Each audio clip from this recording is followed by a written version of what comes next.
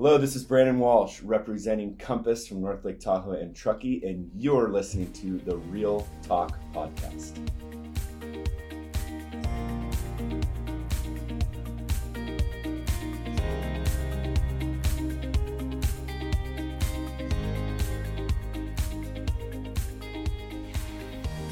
And we're back. I love to say that this retreat has been a treat so far. Today I have my industry colleague and friend Brandon Walsh from Lake Tahoe, Nevada, and California, North Lake Tahoe, on the Real Talk Podcast.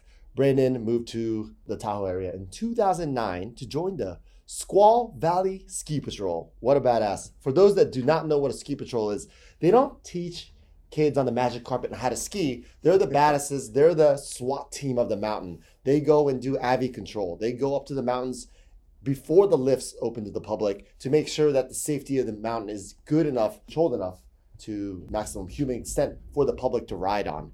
So we'll talk a little bit more about that in a little bit, but Brandon took his talents to real estate in 2014 and joined the family-owned Tahoe Real Estate Group. Then in 2018, he became part of the founding team of Compass Tahoe. Having sold more than $80 million, or probably more than that, 80 million plus of real estate to date. Prior to moving into real estate, Brandon obtained his degree from the School of Business and Engineering from Cal Poly San Luis, I'm going to butcher this, Obispo. You got it. Obispo, there you go. Then opened a restaurant in his hometown in Danville, California, where he is currently and also has been a managing partner for 7 years plus, and then to date. We'll talk a little bit more about that as well. Did you know Lake Tahoe is over 2 to 3 million years old? It's considered an ancient lake and is counted among the 20 oldest lakes in the world. Tahoe's clarity of its lake, that's what they're known for in the Sierra Nevada mountains. Tahoe's clarity has impressed visitors since the time Mark Twain in the 1880s visited. Historical accounts indicate that water may have been as clear as 120 feet during that time. Please follow Brandon on Instagram at Brandon Walsh _Tahoe. I'm going to put that in the show notes for you, along with his websites as well. And Brandon, welcome. Thank you. Thank you for your time. I'm excited. We're here in sunny San Diego. Cool, breezy, 70s. Can't ask for more. It's pretty ideal. It's perfect weather. That's right. So I want to go into our first section here. My favorite section. It's called the one-word answers. So please, first word, Squaw Valley Ski Patrol. Passion. Love it. The restaurant business. Grind. Lake Tahoe. Heaven. Real estate property insurance. Challenging. Real estate reality television. Useless. NAR commission lawsuit. Ironic. TikTok, Instagram, and social media. Necessary. A kind of a somber one, but David Young. Fierce. Real estate taxes. Necessary. Lake Tahoe zoning laws. Ever changing. Affordable housing. Difficult but challenging. Multifamily housing. Indifferent. Airbnbs. Not a fan. Kind of want to go through a couple of the ones. I mean, it'll take forever if we got one through every single one. But you did say, that's my favorite, the Squaw Valley Ski Patrol, passion. Just tell me a little bit about this journey of yours. Yeah, so it's something I moved to back to the mountains after college. I spent some time in Whistler, British Columbia. Okay. Went home. As one should do. One should do. Yeah. Tried to open a family. I went home and opened a family business. Ran that for 6.5 years and quickly realized my heart belonged back in the mountains. Okay. So moved to the mountains and tried to make it legitimate to my parents by saying I'm doing something professional and join the ski patrol. But beyond that, no, it's something that I've always loved. It's kind of at the core of me is helping people. And it's a good way to exercise that while also fulfilling my adrenaline needs, if you will. Sure. And so it's such a dynamic job. I think that was a really nice introduction you gave about kind of what we do. Yeah, the people don't know, right? Yeah. They think you just, say, hey, you can't conduct the ropes. It's a lot more than that. Yeah. Don't go too fast on the catwalk. Yeah. Especially at a Class A resort like at Palisades, formerly known as Squaw. We do a lot of avalanche control. We are up in the morning. There's a lot of exposure and a lot of risk. And a lot of explosives. A lot of explosives, yep. But it's high intensity, it's high focus. It's has more reward than anything I've done in my adult life. Mm-hmm. When you're able to help people and also have true amount of fun doing it. in addition to the camaraderie, the brotherhood and the sisterhood with my coworkers, it's unparalleled to anything that I think a lot of adults can achieve in your older life, if that makes sense. Quick question before we pivot into real estate. Have you been involved in an avalanche? Unfortunately, I have. Yeah. It's part of the hazard that we take. Mm-hmm. I've been very fortunate not to be critically or drastically injured, but I have been in a couple avalanches and set off hundreds, which is part of my job requirement. But yeah, it's pretty frightening. Yeah, I'm sure. The backcountry people just look at Instagram, they're like, "Oh, it looks so easy, it looks beautiful," but in actuality, it's a huge risk to ride the open pace bowls and ride off cornices and. Yeah, it's you definitely have to know what you're getting into, read the signs and the warnings, and the biggest factor is the human factor. Sure. The science is pretty easy to read. It's just acknowledging that there's a risk there and how to respond to it. Okay. Yeah.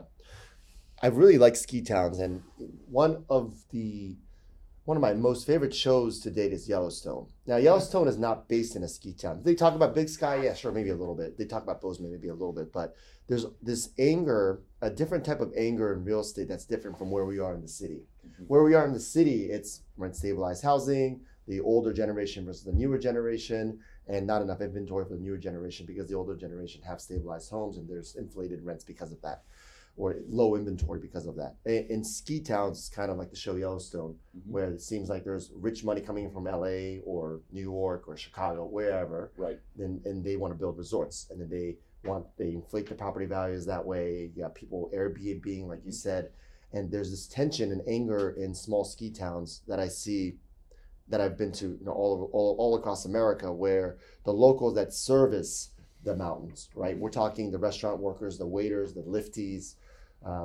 ski patrol, everyone that services and lives there locally are starting to find a very hard time finding housing to even service these mountains. So there's a worker shortage because of that, or there's tension between the local public versus the Airbnb lobbyists in the government. So tell me about the difficulty of affordable housing and multifamily housing, and obviously, your thoughts on Airbnb and why you're not very much of a fan of it. Yeah, it's I'll try and abbreviate this as much as I can because we could spend hours talking just on this. It's a huge problem, Huge problem. I don't think you very eloquently, I think, describe the difference between the cities and what we're seeing in mountain towns per se. You touched on a few different points there. First is the major resorts. And in Tahoe, what we see, I can speak to Tahoe specifically, being there 15 years, is the county, in my opinion, didn't really have the foresight to hold the major resorts liable and accountable for producing workforce housing. Affordable housing. For at least for their employee housing. Right? And they're one of the largest, providers of work and industry for the greater Tahoe area, and there's zero accountability for them to have housing for their employees. And we're starting to see that kind of bite them in the as time goes on. They are trying to make corrections. It's unfortunate that they didn't have that foresight ahead of time. Because now the land's too expensive. It's almost too late. That's exactly right. Yeah. And California, I don't really know much about New York, but I'd imagine it's similar. There's so many red tape and bureaucratic loopholes that you have to go through or navigate for building, that the cost of building is just tremendous. Mm-hmm. And couple that on top of being in snow country at 6,200 feet, where we have some of the deepest snowpack in North America, you have to build and engineer things. The cost of building is very, very high. So for anybody to come in and actually navigate the government and, build to industry standards, it's next to impossible for it to pencil out economically. That's one of the major problems we face. As far as the anger between, if you will, anger between locals and out-of-town money, it's very easy to fall into that trap of resentfulness. Yeah. And I think it's a very slippery slope. I think it's immature in a lot of ways for people to do that. Yeah. Because at the end of the day, we are a resort industry town, and 85% of my dealings as a realtor are coming from out of area. And I would say close to 90% of that is coming directly from the Bay Area. And so if you fail to realize that that is the pipeline and you're angry towards that, it's a very delicate balance. Now, as time goes on and Tahoe matures, people are able to work remotely. Technology allows them to do things and telecommute, if you will, kind of a late 90s word. The landscape of these mountain towns is changing. They are becoming almost sustainable without the tourism. And that's kind of the fine line, I think, where when I talk about the slippery slope or the fine line of navigating the anger, is it real or is it, hey, we're in a tourist town, we're all tourists. Yeah, yeah. If that makes sense. It's a double-edged sword. It is a double-edged sword. Very hard to please both parties or ease the resentment. But Yeah. then you have, I mean, I have friends that live all over in ski towns. They can't buy a house, right? Correct. And that, I don't know that is an issue specific to ski towns. I think we're seeing that All over. All over. Yeah. Maybe it's that the capitalist in me or the entrepreneur in me is also at the same time as, if you move to a mountain town and expected to afford to buy a house working 6 months of the year on the hill, maybe you were a little off basis on what it really takes. That's true. Right? Yep. So good point.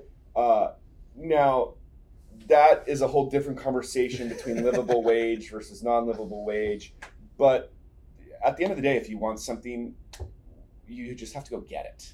And it's more difficult now than ever. Yeah, especially since COVID. Especially since skyrocketed. COVID. Right? Yeah, and it is truly out of touch. Entry level housing is it's not a thing anymore. No, I know. You know, when it was 10 years ago, it was, an entry level you could get in for 350, maybe 420,000. Now entry level's 900, and people aren't making double the amount of money. No, So, definitely not. It's an issue. Touch on Airbnbs a little bit too, because from the people that I know that work and live in resort towns, they think that's also one of their main reasons why their rents are so high, is because everybody's Airbnb. Yeah. Right. Very true. I'm mixed on this because as a realtor, a lot of my clients use that service. They use that service, Absolutely. right? As a member of my community, somebody who owns a home, is married, has a family, I'm not a fan of it.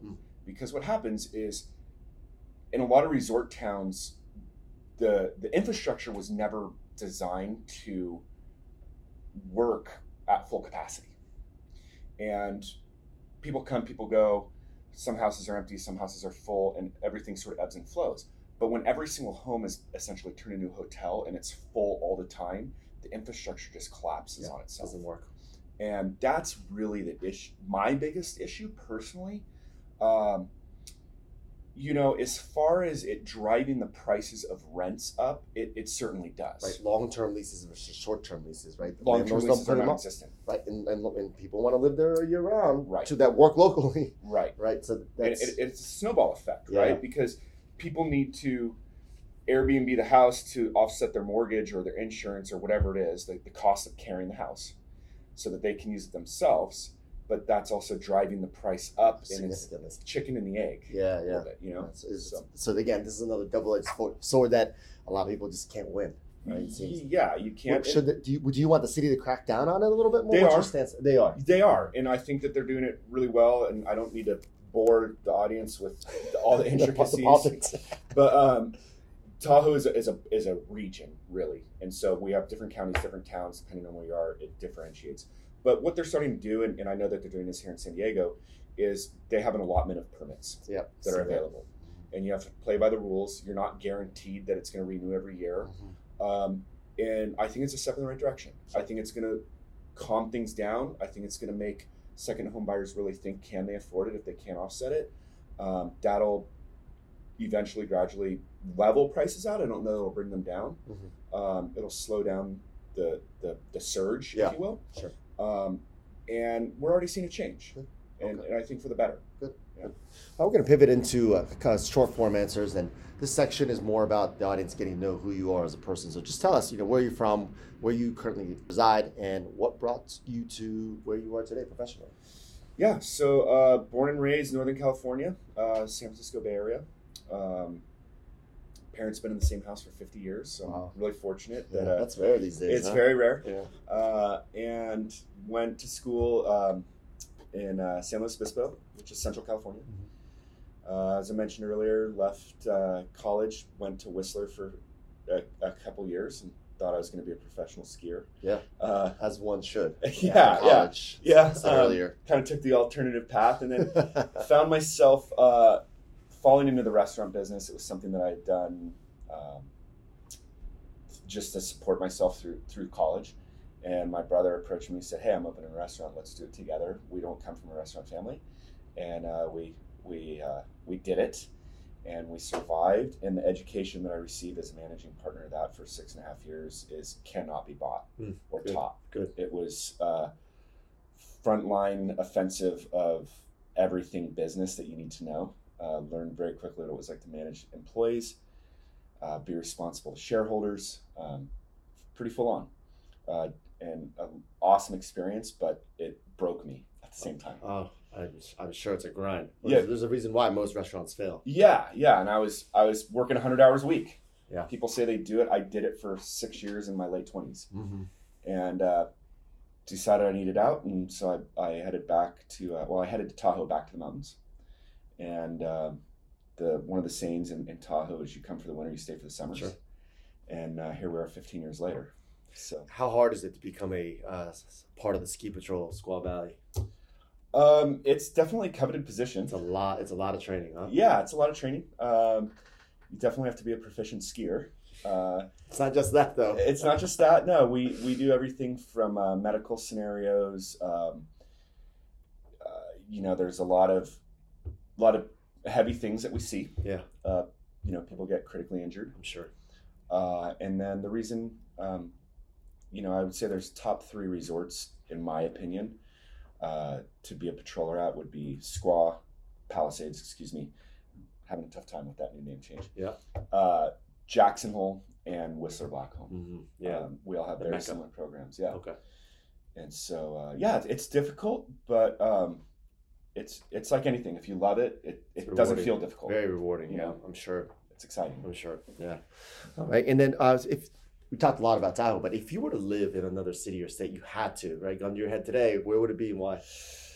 This is a tough one, Talk. Because as real estate brokers, we are kind of stuck in our market, right? We have to be. You can't just lift our stuff and move to, Virginia. Yeah. I had a long conversation about this with my wife, because when I knew you were going to ask this question, and the older I get, I'm 44. I have a beautiful son and wife. Priorities start to shift. Mm-hmm. It's pretty nice being here in San Diego in November, wearing a t-shirt, and it's 70 degrees out. It's already snowing up there, right? I could get used to this year round. California's tough to beat for all its ups and downs and gripes and ever-changing environment like the rest of the country. I'm pretty tried and true to California. Okay. Good.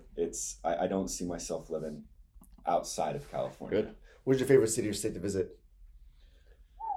Be a country too. New York City, I think, is probably the coolest city. That's the first one that we've got, so New York. Yeah. Out of all the questions we've asked to guests. Yeah. I mean, I've been fortunate to travel all over a lot of places, primarily Western Europe. I think New York City is the coolest city in the United States by far. There's no city like New York. I've only been once, and I remember thinking, why did it take me this long to get to this place? Good. And your kids probably like it too. He's never been, but he's going to go. He's going to go. Good. As a restaurant guy, give me your current favorite restaurant in Tahoe so we can plug it in the show notes for the audience. Yeah, so my favorite place to go, I like to celebrate after I close a deal, is called Old Range Steakhouse. Okay.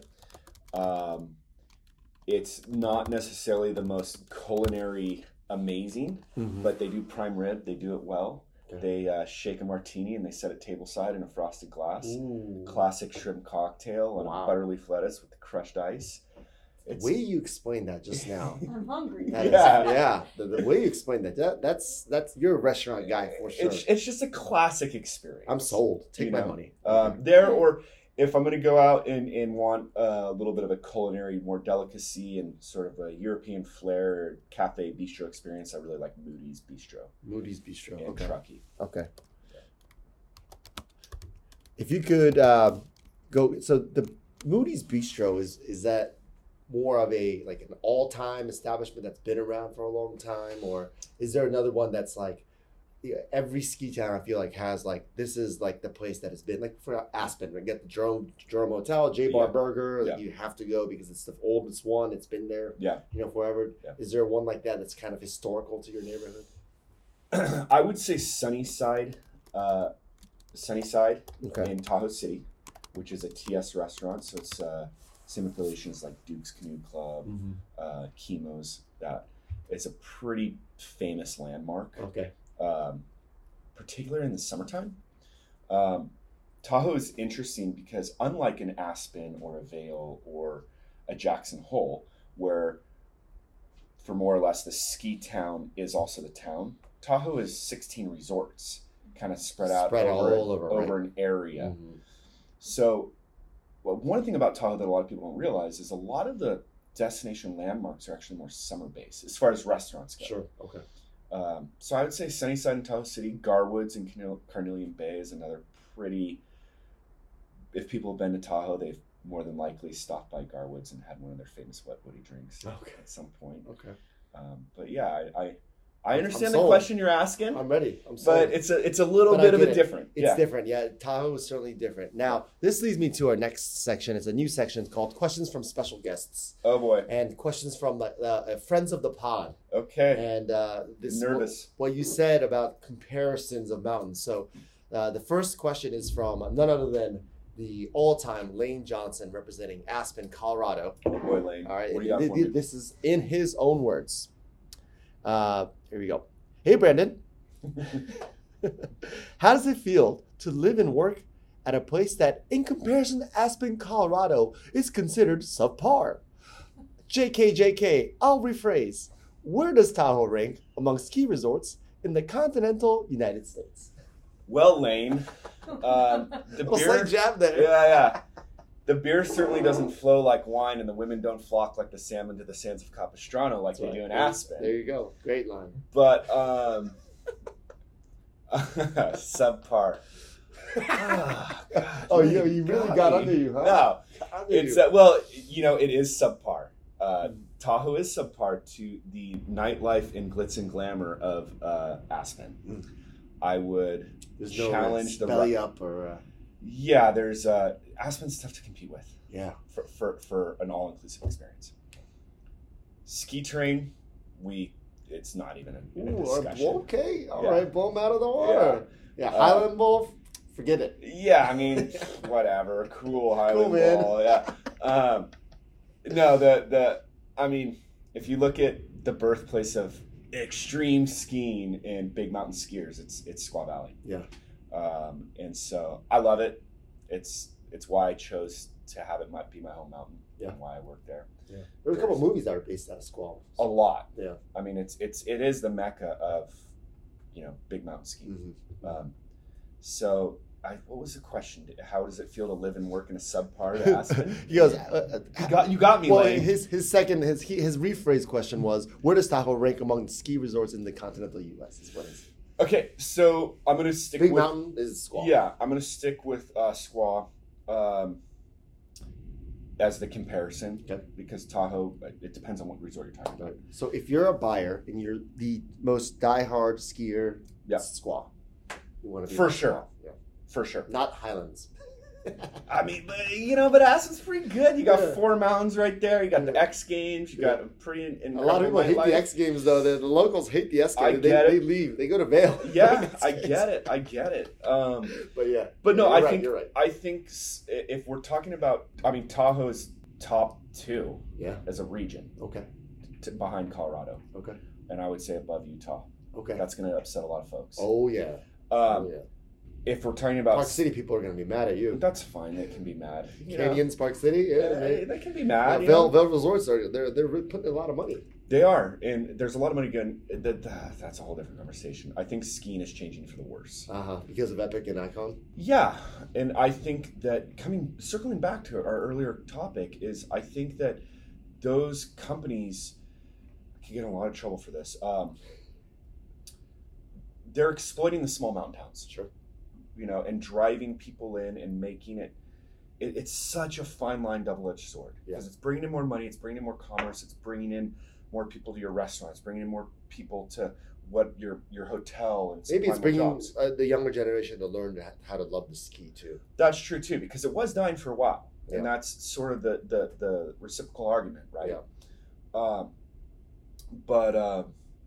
Yeah. Back to Lane's question, I would say the top 3 mountains in North America are Whistler Blackcomb, number 1. I lived and worked there and skied for 3 years. Totally I know agree. it very well. Agree. I would say Squaw is 2nd and Jackson Hole is 3rd. All right, there you go. The Grand Teton Mountains. Yeah. Okay. Guest question number 2 from none other than my dear friend Tim Rothen from Compass, New York City. Hey, Brandon. Being that you work and sell in vacation areas, when you say your busy season and when you are not busy, what do you do to keep yourself busy aside from drinking, smoking, and doing other fun stuff? Well, first of all, I'm not a smoker. I want to clear that right now. The busiest time of year in Tahoe is certainly Memorial Day to Labor Day, both real estate-wise and visitor-wise. I want to do one of those boat parties. Just kind of tie the boats together at once and everyone's in the water. Like a flotilla. Is that what it is? Yeah. Flotilla. Yeah. Yeah, it's really cool. We'll get you out to one next Really year. cool. We do one with Compass every year. Our office gets together. Oh, is that right? There's several of us that have boats and we go out. Yeah, nice. Or we can do it without Compass and have a little bit more fun. Maybe. Whatever, yeah. Flotilla. But yeah, it follows a school year. Being in a resort town, it follows the kids' school schedule. Mm-hmm. And there's definitely more visitors to Tahoe in the summertime than the winter time.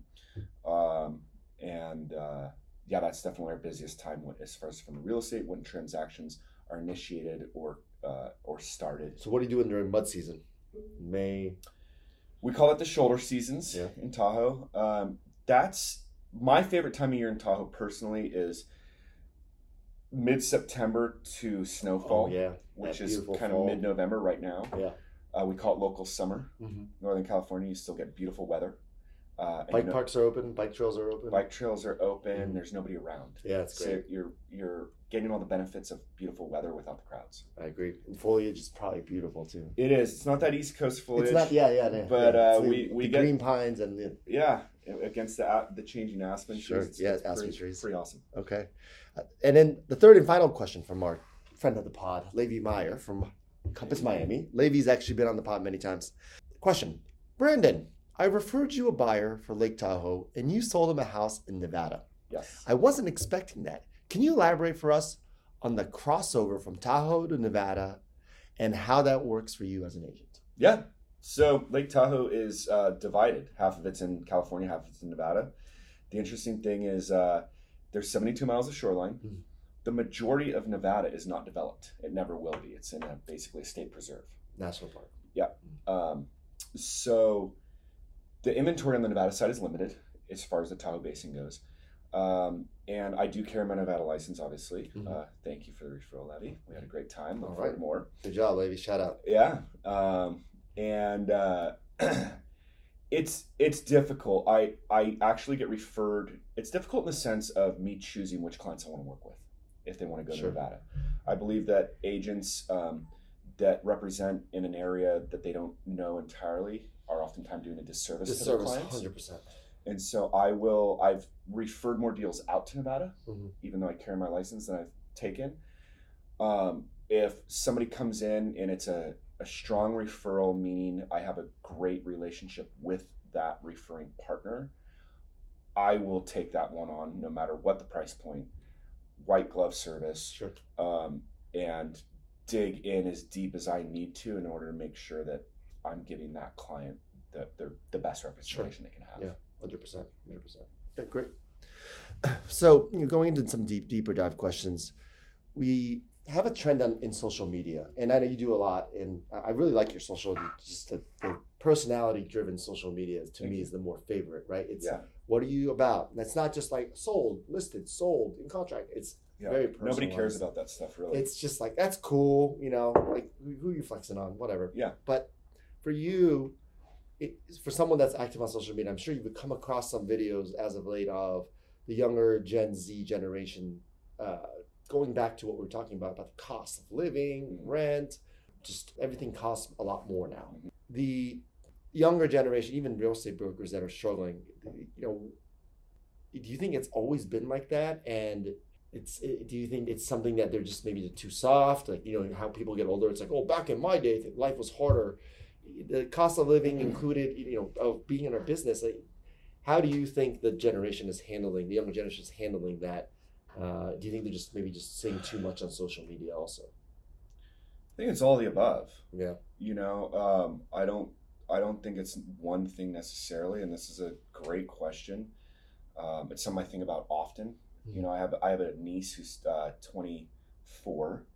She's just a couple years out of college, and watching her try to launch, so to speak. It's absolutely harder now, I think, than it was. I'm 44, than it was 20 years ago. Mm-hmm. I think, without getting into politics or anything, I love that we live in a country where opportunities are endless. Mm-hmm. I do believe that no matter how hard they are or ever changing, you can make anything happen if you really want to. That said, I think a lot of people are fortunate to get lucky breaks. I've had several in my life that have positioned me to where I am. Not family money, not a head start per se, but just in the right place at the right time. And I think that I am a firm believer that if you do the work, no matter what it is, opportunities, doors start to open. Sure. And you just have to put your head down and grind. Mm-hmm. And sitting around and watching social media and falling into the blame game or the self-pity or directing your anger at what you think or what is responsible for said thing, I think is just wasted energy. Sure. And it's not going to help you.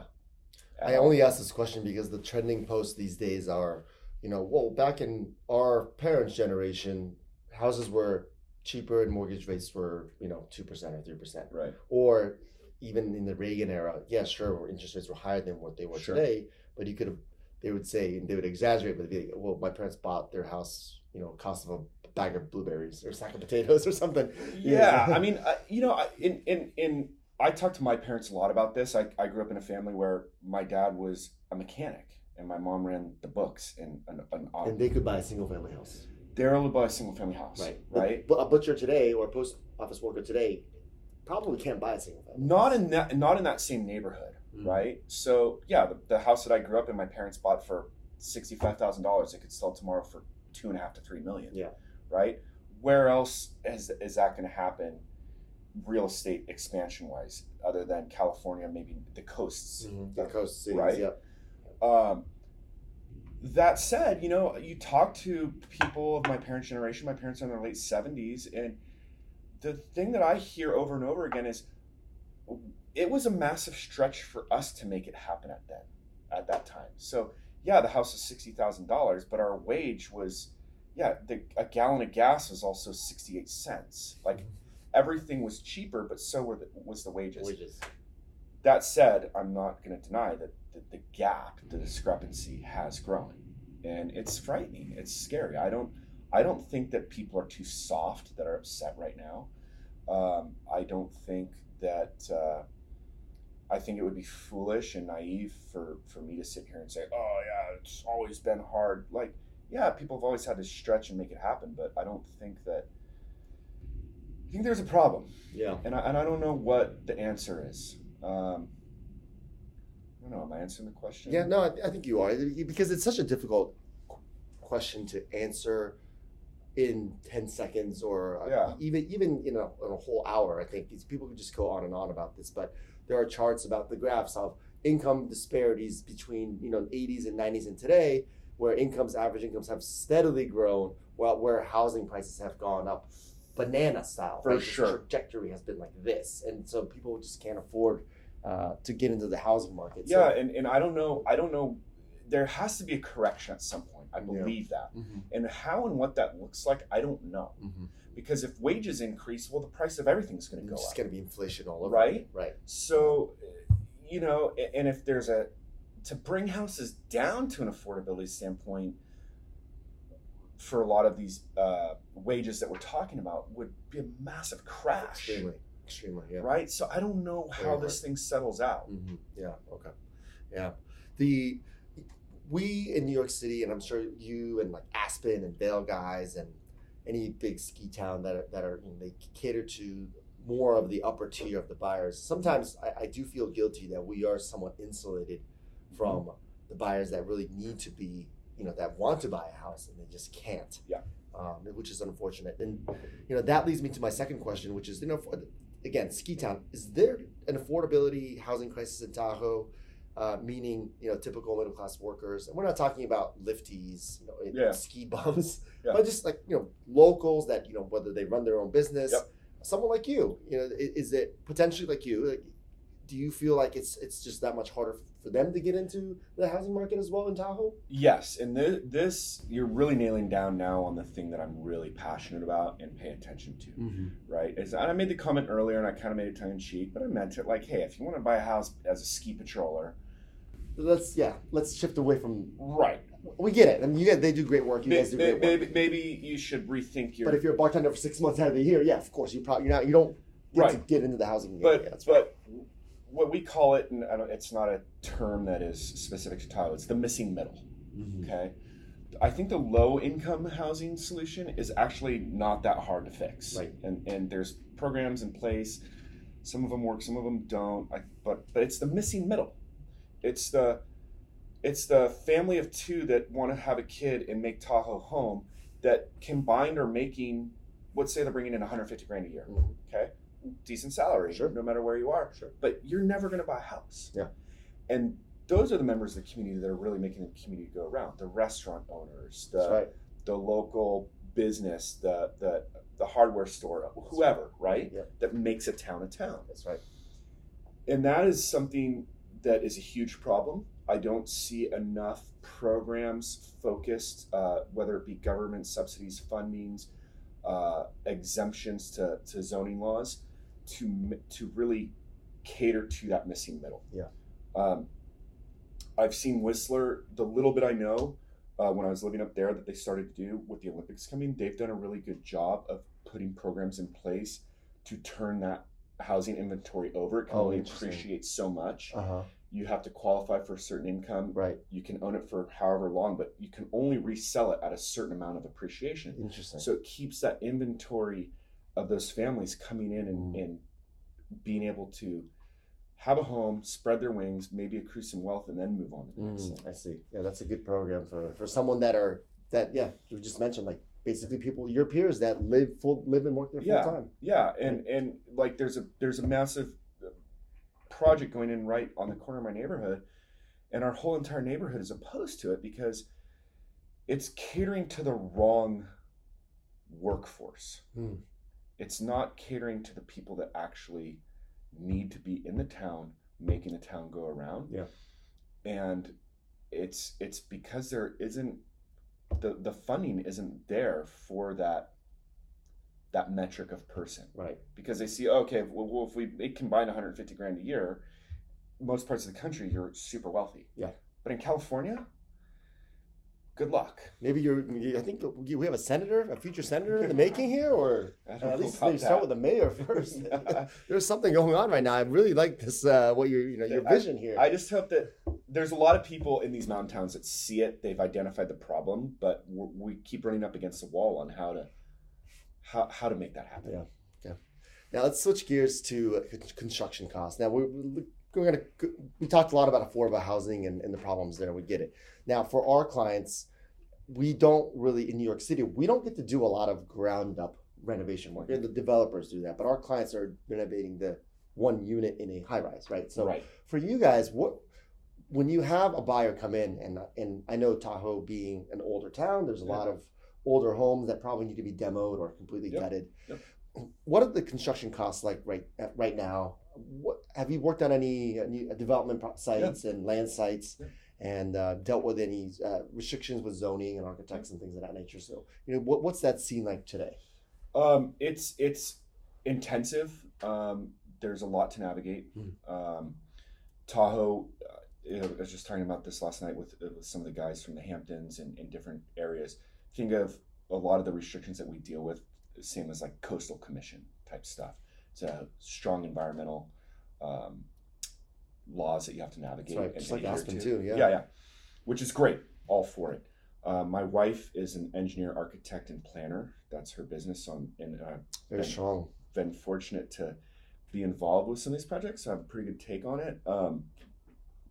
Construction costs right now, just to break it down, you're not building anything under $600 a square foot. Wow. That's entry level, Oh my goodness. basic bones, whatever. And then from there, if you want to do what most consumers, if you see on social media or whatever, sort of mountain modern, contemporary, imperfect, smooth sheetrock, kind of like what's happening, you're going really quickly up to $800 a square foot. Wow. And then if you want to go luxury, sky's the limit. Yeah, sure. So yeah, navigating that, the build cost is difficult. You did mention, Tahoe, the majority of the homes in Tahoe that were built in abundance were probably early to mid 70s. They're at the end of their life cycle. They need renovations, they need improvements. Yeah. And there's a lot to navigate there. In the Tahoe Basin, we have what's called the TRPA, Tahoe Regional Planning Association. You're limited to what you can do. A percentage of your lot is limited to how much you can build on it, the square footage. Having to figure out how that coincides with different California zoning laws that are now allowing ADUs, accessory dwelling units, which law supersedes other laws. There's a lot of navigation, but construction costs as a whole continues to go up. So 600 to 1,000 a foot for basic construction work. Yeah. So 1,000 square foot house can be anywhere from 600,000 to $1 million just to start. That's just the construction cost, and then build in the cost of acquiring lot. Yep. Carrying costs. That's right. It starts adding up real quick. Yeah, it does. Yeah. It's almost like New York City. It's believe it or not, highly desirable locations. People think New York City is the most expensive city in the world, but in actuality, if you want to build something, it's the ski towns and it's the San Diego's, the coastal towns, and all of that. So it's a pretty interesting misconception that people have. The interest rates right now are all-time highs. So what are your buyers saying? Are they mostly cash? Are they financing? And what do you think the forecast for 2024? It's interesting. I've talked to a lot of agents, as have you. Sure. You read the news, you look at the headlines, and things aren't looking great. That said, I've represented the majority of my deals this year have all been buyers. And I talked to other agents, and people are down maybe a little bit, but they're still meeting their projections. So it's sort of, there's a mixed message out there. I think the agents that are doing well are still seeing people buy homes. Sure. And I actually think now is a good time to buy. Yeah. If you can stretch that interest rate and that pain until things correct. I think the buyers now, at least in my market, have more negotiation and more power than they've had in the last 3 to 4 years. And I think the buyers that are still in the game recognize that, and they're leveraging that. Yeah. And I'm seeing it in every transaction. Would you say the majority of your buyers are financing in this market? Yeah, they are. Okay. They are. And Tahoe saw a long cash run for quite a while. I think the people still left in the game, if you will, are savvy enough, and they're wanting to sit on their cash position, and they can endure that pain, so to speak, of the high interest rate, knowing that there's going to be a correction at some point. And I think they're willing to take that risk for 12 months to 2 years. I think it's going to be at least 12 months before any interest rates correct, personally. Kind of going in the second part of your question into 2024. I do in my market see things slowing down. Just with COVID, we got hit so hard. So many properties have changed. A huge injection. The money that came in during COVID was real. Yeah. This isn't 2008. This isn't No. leveraged purchases. This is tech money. These are Silicon people cashing Valley out. money. Yeah. Yeah. People cashing out their Google stock that they got 20 years ago, and buying things cash. And what else are they going to do with that money if they pull it out? Where are they going to go with it? That's right. So it's parked there for a while. Mm-hmm. And I see inventory, I just see things pausing a little bit through 2024. Okay. I think there's a lot of other environmental factors going on with the uncertainty in the economy, an upcoming election, wars around the world. There's always uncertainty, right? There's always uncertainty. You want to find a reason to be uncertain in this world, you can find it. Just like we're talking about, negativity on social media. That's right. You can find it. But we've been on such a good run for so long that I think things will normalize next year. They're already starting to normalize, mm-hmm. and I like the normal pace. Good, yeah, good. It gives you more time to be on your bike and ski and all that. And it gives us more time as agents to properly transact. Yeah, rather than that's true. Be rushed and have to run to another client or can't talk to them on the phone on a timely basis. Or miss something, God forbid. Sure, transactions. Yeah, so. absolutely. Yeah. For just the last couple of questions. I really find that small towns are interesting. Everyone knows each other. They know, you might know this one person, but it's obviously a 1 degree separation from that person.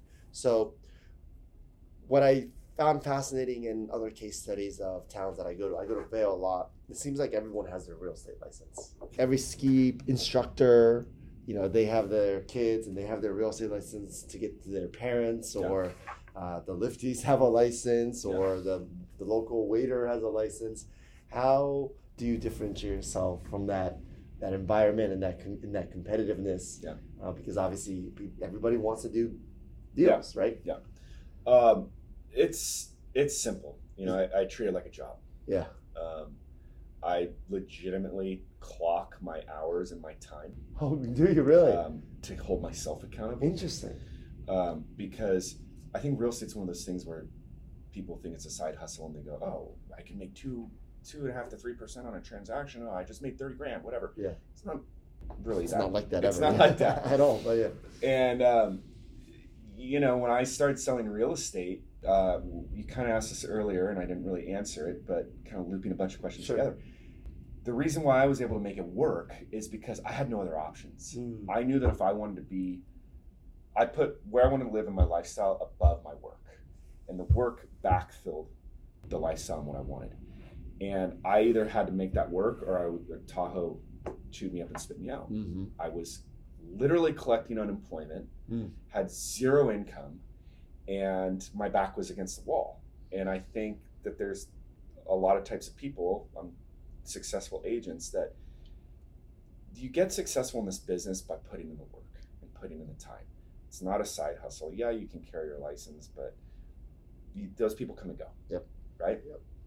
Those of us that dedicate the time, come on podcasts, meet awesome agents from across the country, develop these networks, maintain them, and treat this job like a profession, and with good integrity for your clients and who you represent. That's how you make it work. How you make it work. Yeah, great answer. Yeah, right. The true hustlers. Yeah, I mean, it. Don't get me wrong. I've done a lot of different jobs. This is not a hard job physically. It's not the restaurant business. And when you're walking 3 miles a night, 7 days a week. Yeah, or it's not these guys out here running these cranes that I'm watching. Build San Diego. Mm-hmm. But it's a job. It requires work. It requires patience. It requires risk. It requires 24 hours attention. It requires a tremendous amount of financial investment that I think a lot of people don't realize how much money as agents we put into our businesses. Yeah, sure. Give us some advice when we're going to talk about 2024 earlier. Knowing what you know, the clients that you currently represent, and going into 2024, what do you tell them to manage and set their expectations? I think my friend Kyle Blackman said this best. Real estate business is not necessarily a business where we just sell homes. We're in the management of expectations business, right? Yeah. So what are you telling your clients today and going to next year to manage and set their expectations so that you obviously as the advisor, you get to set the tone, how they should think about going into next year. So this is kind of the magic wand of our business, I would say, is constantly we're being asked crystal ball questions. Yeah, right. Of course. And I kind of, if I'm interpreting what you're asking, it's sort of where do you think things are headed and how are you translating? And how are you translating it to your clients? That's right. Yeah. How are you managing their expectations? Some people, buyers love to think optimistically about how the market's going to fall, right? Sure. We're going to get 30% off. We're going to get 50% off. There's blood in the water. That house has been on the market for 300 days, not knowing that the seller is a billionaire and does not care. Right. Right. So tell me, how do you expect it? Gosh, this is you got some good questions, because this to me is where we as agents earn our living. Earn our keep. If you will. That's right. I think the biggest thing that I'm telling my clients right now, buyers in particular, is we've seen the peak. We're on the backslide of that. Interesting. It's in my market. I'm speaking to my market. It's not going to do this. Yeah. It's kind of doing this, if you will. I'm really fortunate, as I think New York City and New York in general is probably the same. One of the things I tell my buyers in my market is, listen, there's 35 million people in California or something, right? I don't know, but it's a lot. It's a lot. Yeah. There's one Lake Tahoe. There's 72 miles of shoreline. Half of it's built. And where it's built, you cannot build anything new unless you retire a unit out of the basin. Oh. So you have an unlimited demand. Unlimited demand, yeah. In a very small supply. And that will never change. So I feel very fortunate to work in a market like that, where it is truly physically insulated, not just mentally and emotionally, but it's physically insulated. So I'm dovetailing this into, I tell my buyers, hey, you're at the peak. Don't be buying this expecting to make a windfall of cash in the next 3 to 4 years. I don't see that happening. Yeah. If you're buying this needs to be a long-term investment, something that you're going to build memories with your families, you're going to come and enjoy. I don't think in the long term you're going to lose money on this deal ever. But I'm not telling anybody that, hey, buy this now, this is a good deal, you're going to make a whole bunch of money in 5 years. I think that run is over, personally. Yeah. And more difficult is the seller conversation. Yeah. Because they've seen such a prices double. Their memories in 2021. Exactly.